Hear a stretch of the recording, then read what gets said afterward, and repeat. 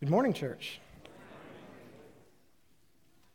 As I said earlier, my name is Vince Nieves, and I am the children's minister here, and I don't think I will ever not be nervous when I take those first couple steps up here. Oh, man. It is so good to see you guys this morning. This series has been a lot of fun of going through some of the reasons why Jesus came. It's been fun to work through. It's been fun to hear from Thurmond and from Bruce, and next week we get to hear from Richie, and it's something I think that people for centuries have been trying to understand God's plan, and God, an infinite being with infinite wisdom. I don't think we can ever truly grasp what He has planned for us, but these little pieces, these small little inklings of who God is are, I think, the best that we as finite mortals can do. So today I'd like to start with a few pictures, and you'll have to forgive me. I'll probably go like this and maybe like, oh, just kidding, we're over here this morning. And I'd like you to tell me what these things have in common as we go through these pictures. So we're going to start off. I heavily blame my 2-year-old for this one. He quite loves these next two characters. So, sorry, we'll come back to that one. We'll start off with the first one. We've got night and day. There we go. We've got Batman and the Joker. We have A&M and UT. We've got the Lady and the Tramp. And then we've got a Civil War, right? We've got Iron Man and Captain America. So what do these things have in common? Anybody? I heard it from the youth group. Somebody say it loud. They're opposites. They're different. They're in contrast. They're contrasting images to one another. And today we are going to be talking about opposites. Why would God, fully divine, come to earth to also be fully human? In Jesus Christ, fully human, fully divine, why come and be here? We've talked about a few reasons already, and I'd like to give you one that may not seem quite right, one that seems a little bit opposite of what we expect of Jesus. The message of Jesus at its core is peace. Peace comes up so many times in Scripture, that in New Testament Scripture, that there is only one book. It's 1 John. It is the only book in New Testament Scripture that does not have the word peace. All the way, so you can read through, and peace comes up over and over and over and over again. When Jesus enters the world, this will be a sign to you. You will find a baby wrapped in clothes, lying in a manger. Suddenly a great company of heavenly hosts appeared with the angel, praising God and saying, "Glory to God in the highest in heaven, and on earth, peace to those on whom His favor rests." As Jesus grows up, we enter in the book of Matthew, we find the Sermon on the Mount. And in the Sermon on the Mount, Jesus says, "Blessed are the peacemakers, for they will be called children of God." Let's play a little game. Let's see if you've ever played this game. You can finish the lyric. You can figure out what the next word in the song is. I will love and adore Him. I will bow down before Him. He's my Prince of Peace. That's right. For my kids, I've got like a river, right, in my soul, but not my shoe. Right? And then if you have ever heard the song, I've got the joy down in my heart, right? I've got the joy, joy, joy, joy down in my... If you keep going, because that song goes on forever and ever and ever and ever, somewhere around verse 3, you end up with, I've got the peace that passes understanding down in my heart. Down in my heart. That's right. So we have songs about peace. We've got Jesus speaking about peace in Scripture. We've got... not just songs for adults, we've got songs for kids. We have peace. At its core, Jesus brings a message of peace. Even His final words, as written in John, "All this I've spoken while still with you, but the Advocate, the Holy Spirit, whom the Father will send in my name, will teach you all things and will remind you of everything I have said to you. Peace I leave with you, my peace I give you. I do not give to you as the world gives.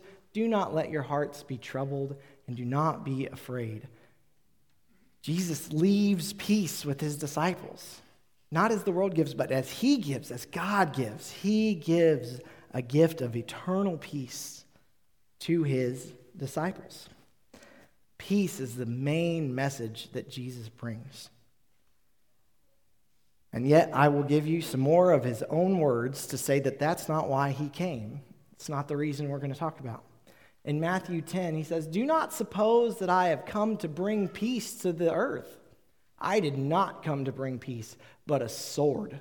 For I have come to turn a man against his father, a daughter against her mother, a daughter-in-law against her mother-in-law. A man's enemies will be the members of his own household." So how is it that Jesus can have a message that is peace? And yet at the same time, he can say, I'm not here to bring peace. I'm here yet to bring a sword. This verse in Matthew needs a little bit more context, I think. So in this section of Matthew, Jesus is sending out his disciples. He says earlier in the chapter, I am sending you out like sheep among wolves. Therefore be as shrewd as snakes and as innocent as doves. Be on your guard. You will be handed over to the local councils and be flogged in the synagogues. So he doesn't say this necessarily out of any kind of randomness, right? It's very purposeful. He says, you are going into a den of wolves. You are going to bring a message that is not going to be received by everyone. Thurman talked about that Jesus came to preach the gospel. He came to bring the good news. Not everybody receives the good news in the same way. And that's what he's telling his disciples here. You are going into these places. You're going to bring the good news, but not everybody will receive it. And within this chapter, within this section, Jesus continues on. He says, on my account, you will be brought before governors and kings as witnesses to them and to the Gentiles. But when they arrest you, don't worry. Don't worry about what to say. God will speak through you. God's Spirit will be with you. This whole section, he's going about, you are going to be persecuted for what you have to say. You are going to bring a message of peace, but if the person you bring that message of peace to does not receive it, take it back. It will return to you. He says, don't use the traditional greeting of peace be with you if the person does not receive it. Right? So he's bringing this message of peace, but that's not what he came to do. It's so opposite of our expectations. It's so opposite of what I would expect. But all of this comes because Jesus knows that there is a cost to being a disciple of Jesus. There is a cost to choosing this path. And it's not that you don't get peace. Actually, specifically, if you choose Jesus, you get a peace that passes understanding, a peace that is something that you can't even comprehend in its fullness. Some of you may have felt that peace before.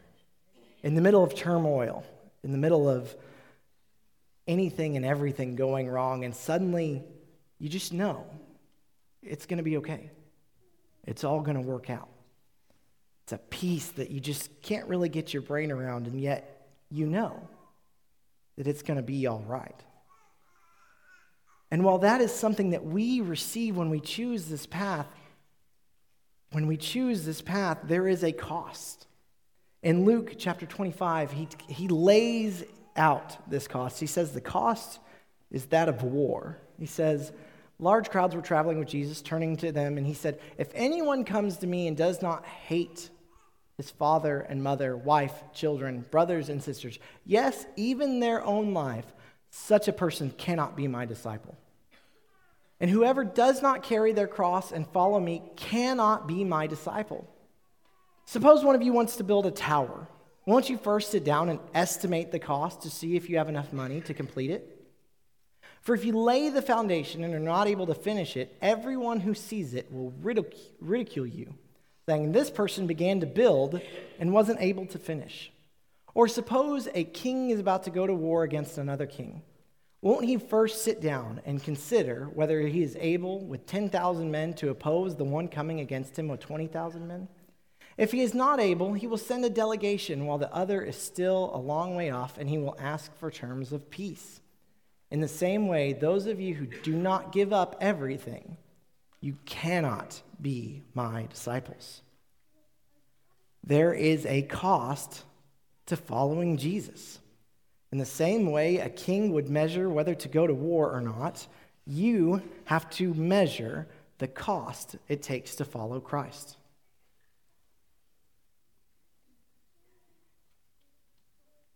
And the cost that Jesus tells us is that you will make enemies.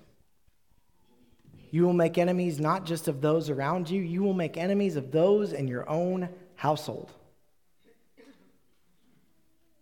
And I'm sure there are a number of you that just wish, that just pray, that just hope that you could bring your own household back together. Because choosing Jesus has a cost. When you hear the gospel, there are two possible responses. You can hear the gospel, you can take it in, and you can say, this is the path. And that choice has a cost. Or you can hear the gospel, you can deny the gospel, and that choice also has a cost. Jesus actually has a response to our response. When we hear the gospel and we respond, Jesus says this. He says, whoever acknowledges me before others, I will also acknowledge before my Father in heaven. But whoever disowns me before others, I will disown before my Father in heaven. Jesus brings a sword because he confronts us with a choice.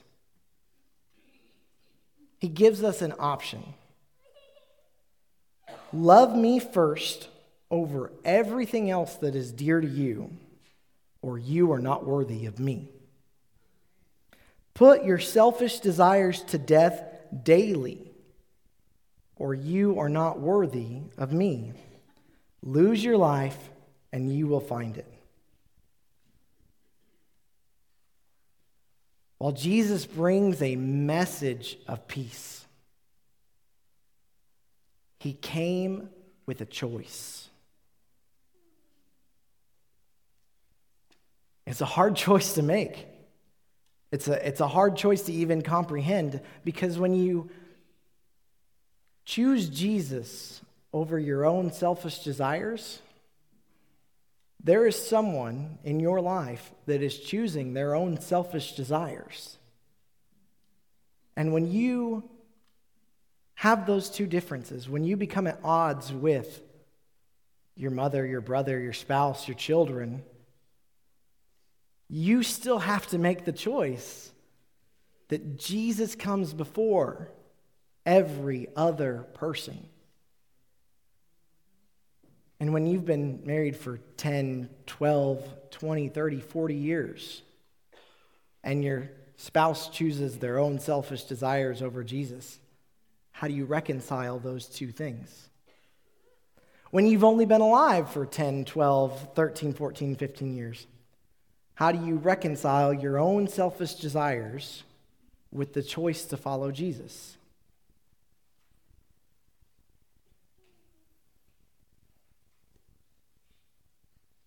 As long as man's heart has its own selfish desires, the sword that Christ brought, the choice that Jesus brings before us, will always have conflict to it. When you choose Jesus, you bring a message of peace. You bring a message of hope. You bring the Advent season to life. The expectant, waiting of Christ, our Savior, to come. Yet you also confront every person you bring that message to with a choice. You also bring a sword right along with it. A sword divides. On one side of Jesus' sword is misery and death. And on the other side is joy and life.